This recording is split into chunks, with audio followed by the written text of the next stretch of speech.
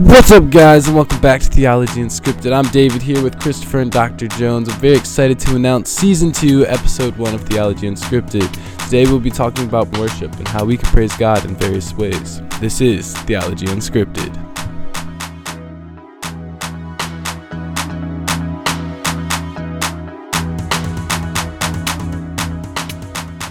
We are back for Season 2. It's the 2023-2024 school year. We don't have our class anymore, but you guys are just skipping class for this podcast, and I'm all about that. Sometimes you got to do what you got to do, you know? That's right, the good word. Yep. Shout out to Miss Turner for letting us use this time. So thank you, Miss Turner. Thank you, Miss Turner. All right, what you guys got for me today? Well, Dr. Jones, I had a long summer working and stuff. I had a lot of time to think about different theological questions.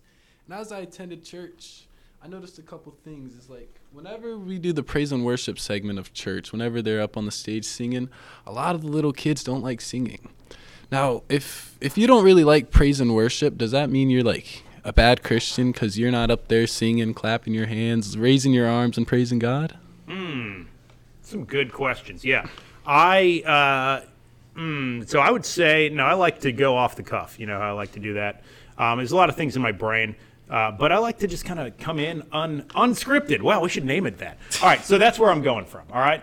There's probably been a lot of research done. I'll probably read about it after this, but if we're going off the cuff, here's kind of what I think. We like to, a lot of times here in kind of our Western mindset, but really just anywhere that the church is unpersecuted. We are very preferential based. We want what we want. We want our music style that we like, and we're consumers. I kind of call it the consumer mindset. I think there's part of that where we have to fight against that. We have to realize that church is not about our preferences. You ask specifically about kids, and that's a little different, so I'll get to that in a second. But when we're talking about the preferences that people have, there are really, most of the time, I think we need to remember that we are not worshiping ourselves. We're not worshiping our church. We're worshiping a king. We're worshiping God who rules the universe. And how does he want to be worshipped? I think is where we have to start from when it comes to worship. And that's not just music. Jesus talks about how he's looking for worshipers who worship him in spirit and truth. Doesn't really have anything to do with music. Are you worshiping him in spirit? Are you following him with your life? You're worshiping in the truth of who he is. And I think that is more important. So I think musical praise and worship is just kind of one aspect of community church life, but is not all that worship is meant to mean in the Bible, and definitely not the biblical sense, where you see Jesus talking about it, where he says, yeah, I need worshipers in spirit and truth. And he doesn't say I need worshipers who play the guitar and have a cajon backing them up, right? That's not what he says. He's not talking about the music, right? There's lots of passages that talk about musical worship, but that's just doesn't seem to be all that it is. So I do think there's that side of it, but I also think, and I've seen this over and over, there's a side of it where churches get too stuck in their ways and they're not engaging their culture.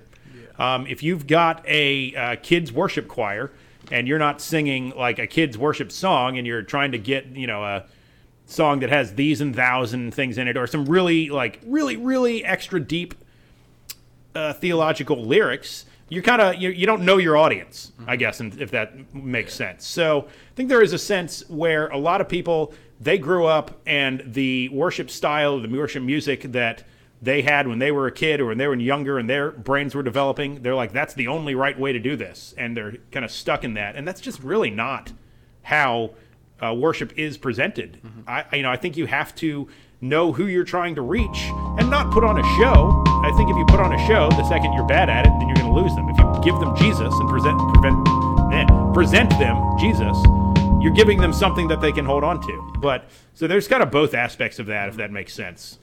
Now, what about on the flip side, Christian rap?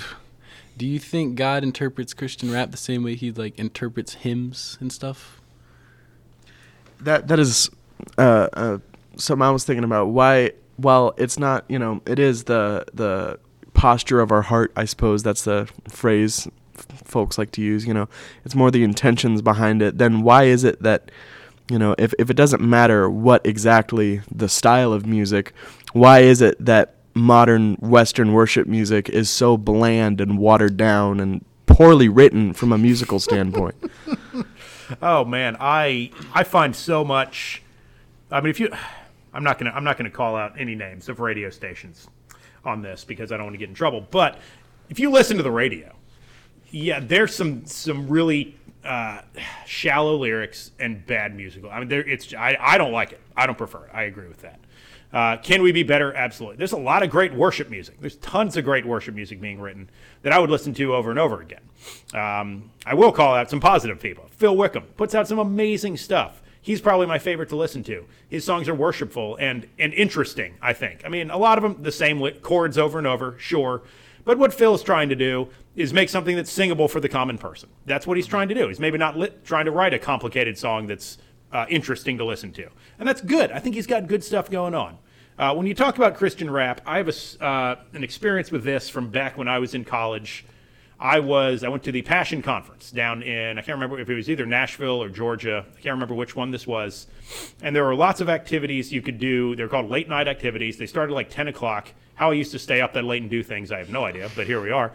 And all of them were full. You had to like sign up for them. They were all full. All the ones I wanted to go to were full, except for the one in the main worship center. That was Lecrae concert. Now, I was like, I don't like Christian rap. Why am I? But I have nothing else to do. So I went.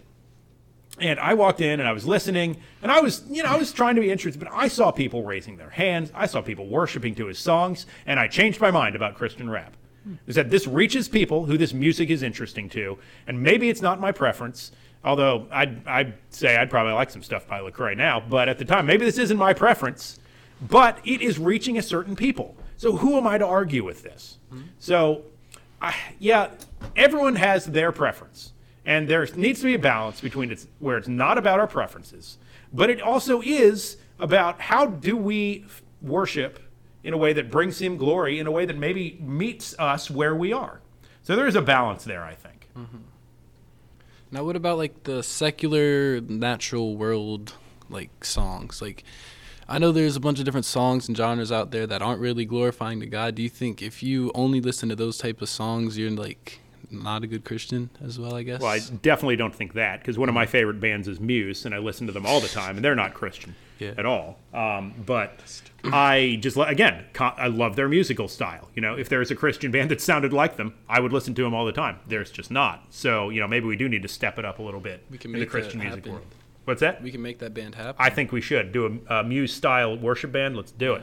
All about it. But I do think we have to be mindful what we are letting enter our brains. And really, musically, I mean, music speaks to us on such a deeper level.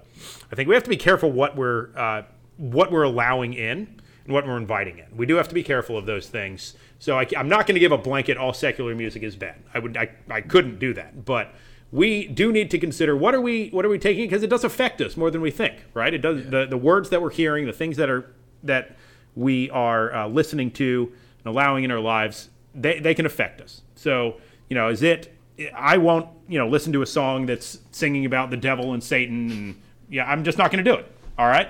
Now I know Chris is covering up some patches on his jacket. All right. Now, again, am I going to sit here and tell Chris because of his patches he's a bad Christian? Absolutely, I'm not. I would never do that. Right.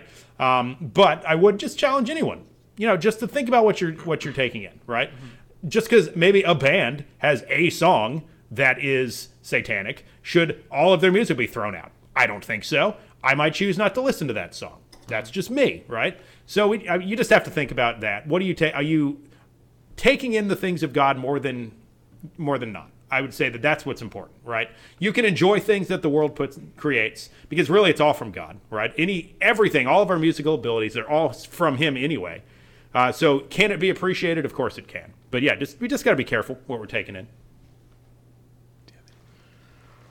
I agree for the most part. Yeah, I believe that it's the attitude of our minds and where we're coming from, and as long as our hearts are in check, our intentions are right, for the most part, I don't think God would really mind. It's a human trifle. It's not God's not. You're not going to go to Judgment Day and He says you listen to South of Heaven by Slayer. You are going south of heaven. That's it's how we focus on things and our attitudes that really matter, I think. Yeah, without a doubt. Yeah, I mean, if the Bible doesn't come out and say, thou shalt not, I mean, just to be kind of like, there is so much interpretation to that. Right. You know, the Bible doesn't come out and say, thou shalt not listen to secular music. I mean, it just doesn't say. So you have to think about those things with the God-given intelligence that you have and discernment that you have, praying to the Holy Spirit. Is this something that I am okay listening? And if so, you know, I mean, I don't think I can tell one person this music's right or wrong. I just, you know, I don't think I can do that. I do think that I can tell people, you should think about it. You should consider it, and you should first consider what's glorifying to God before anything. All right, so now besides music, what are other ways we could worship God? Wow, yeah, I was in high school, my junior year. I had a pastor, Chris Robbins. He was a youth pastor on part-time, full-time. He owned a construction company, and his church was smaller than the one I was going to, and me and my friends had a little worship band, and we found out that his youth group met on Saturday afternoons. They called it Saturday Night Alive. I thought that was pretty fun. So I found out they needed somebody to help with worship, and so I was like, hey, me and my friends have this worship band, and we don't do anything on Saturdays, and could we come? And so I showed up to his church, played some music for him for, 3 minutes. He's like, all right, fine, you can play guitar, whatever, don't care. Are you worshiping Jesus with your life? Are you following him every day? Are you doing what his word says? Are you an example at school? That's what I care about, because if not, don't come in here. And that changed my life, because at the time, I just wasn't really following God with everything. I'd go to church on Sunday, but I used language probably a Christian shouldn't use all the time, and I talked in ways that probably just wasn't glorifying to God. I wasn't I'd say quote unquote doing anything crazy, but at the same I wasn't living for him, and that just changed the way I thought about it. Worship really is all about your life. That in everything that you do, whether it's the way that if you see somebody, a homeless person on the road, and you give them something to eat, or if you help a family by whatever it is you might do. Jesus will talk about how you are serving him if you serve the least of these. I think those things are far more important than not only worshiping him in song, but even especially how you worship him through song. Yeah. There are so many ways portrayed where we glorify him by the way we treat others, by the way that we live for him every day, by the way we don't deny. It talks about if you deny me in front of man, I'll deny you in front of my Father. But if you glorify me in front of people, I'll glorify you in front of I think those things are far more important. Right.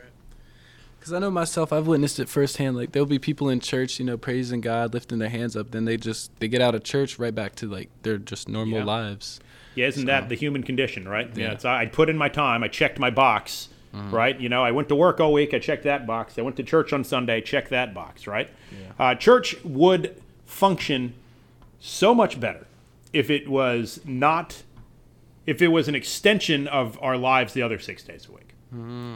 If it was not just, I did my not church part of my life. Yeah. Well, Sunday I better check my church part of my life box. And if it was a place for Christians who have been living out their walk all week to come together, to encourage each other, to worship God together, to be in that, and if that's what it was, the church could not be stopped. Yeah. Just the things that we could accomplish. But yeah, you're right. So many people, it's just, here's my box I'm checking. I'm done. All right, did that. I'm good. Let me go home now. And now I'm going to yell at my kids, or I'm going to, do bad things. I'm going to, do bad. Right. I'm going to, whatever it is. Even things like, I think, talk about worshiping, go to work and not giving it 100%. Yeah. Right. Our work is glorifying to God. It's worship to God too. And, if we are just going to say, I'm just going to do a mediocre job in my job and just get through it, and that doesn't glorify God either. People should look at Christians and say, wow, that person is the hardest worker that we have. Yep. Right? And they don't do it because they're not working for themselves. So, right. I think there's so many things that you could look at that say, this is what worship of God really looks like. No.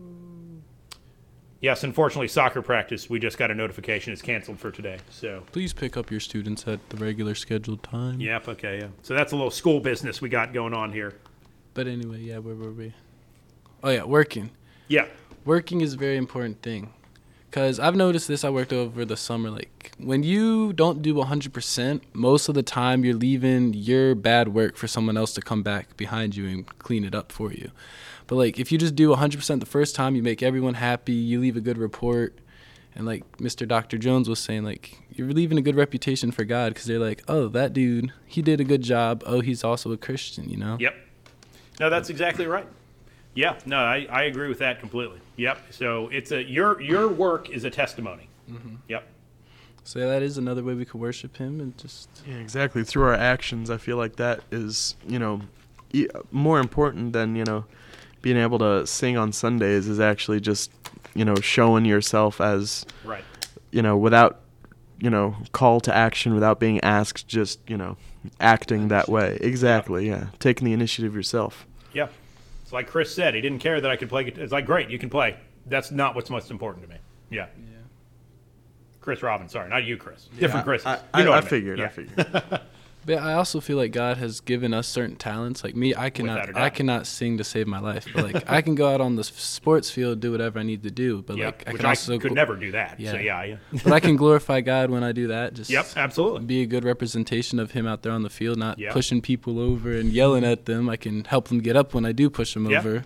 No, that's absolutely right. Yeah, I agree with that. You want to segue into the next part? What's the next part? Tithing. And sort of going into that talents work, that also sort of leads us to our secondary topic of tithing. Okay. And how that should be approached from the modern Christians' lives. What do you think about that, Dr. Jones?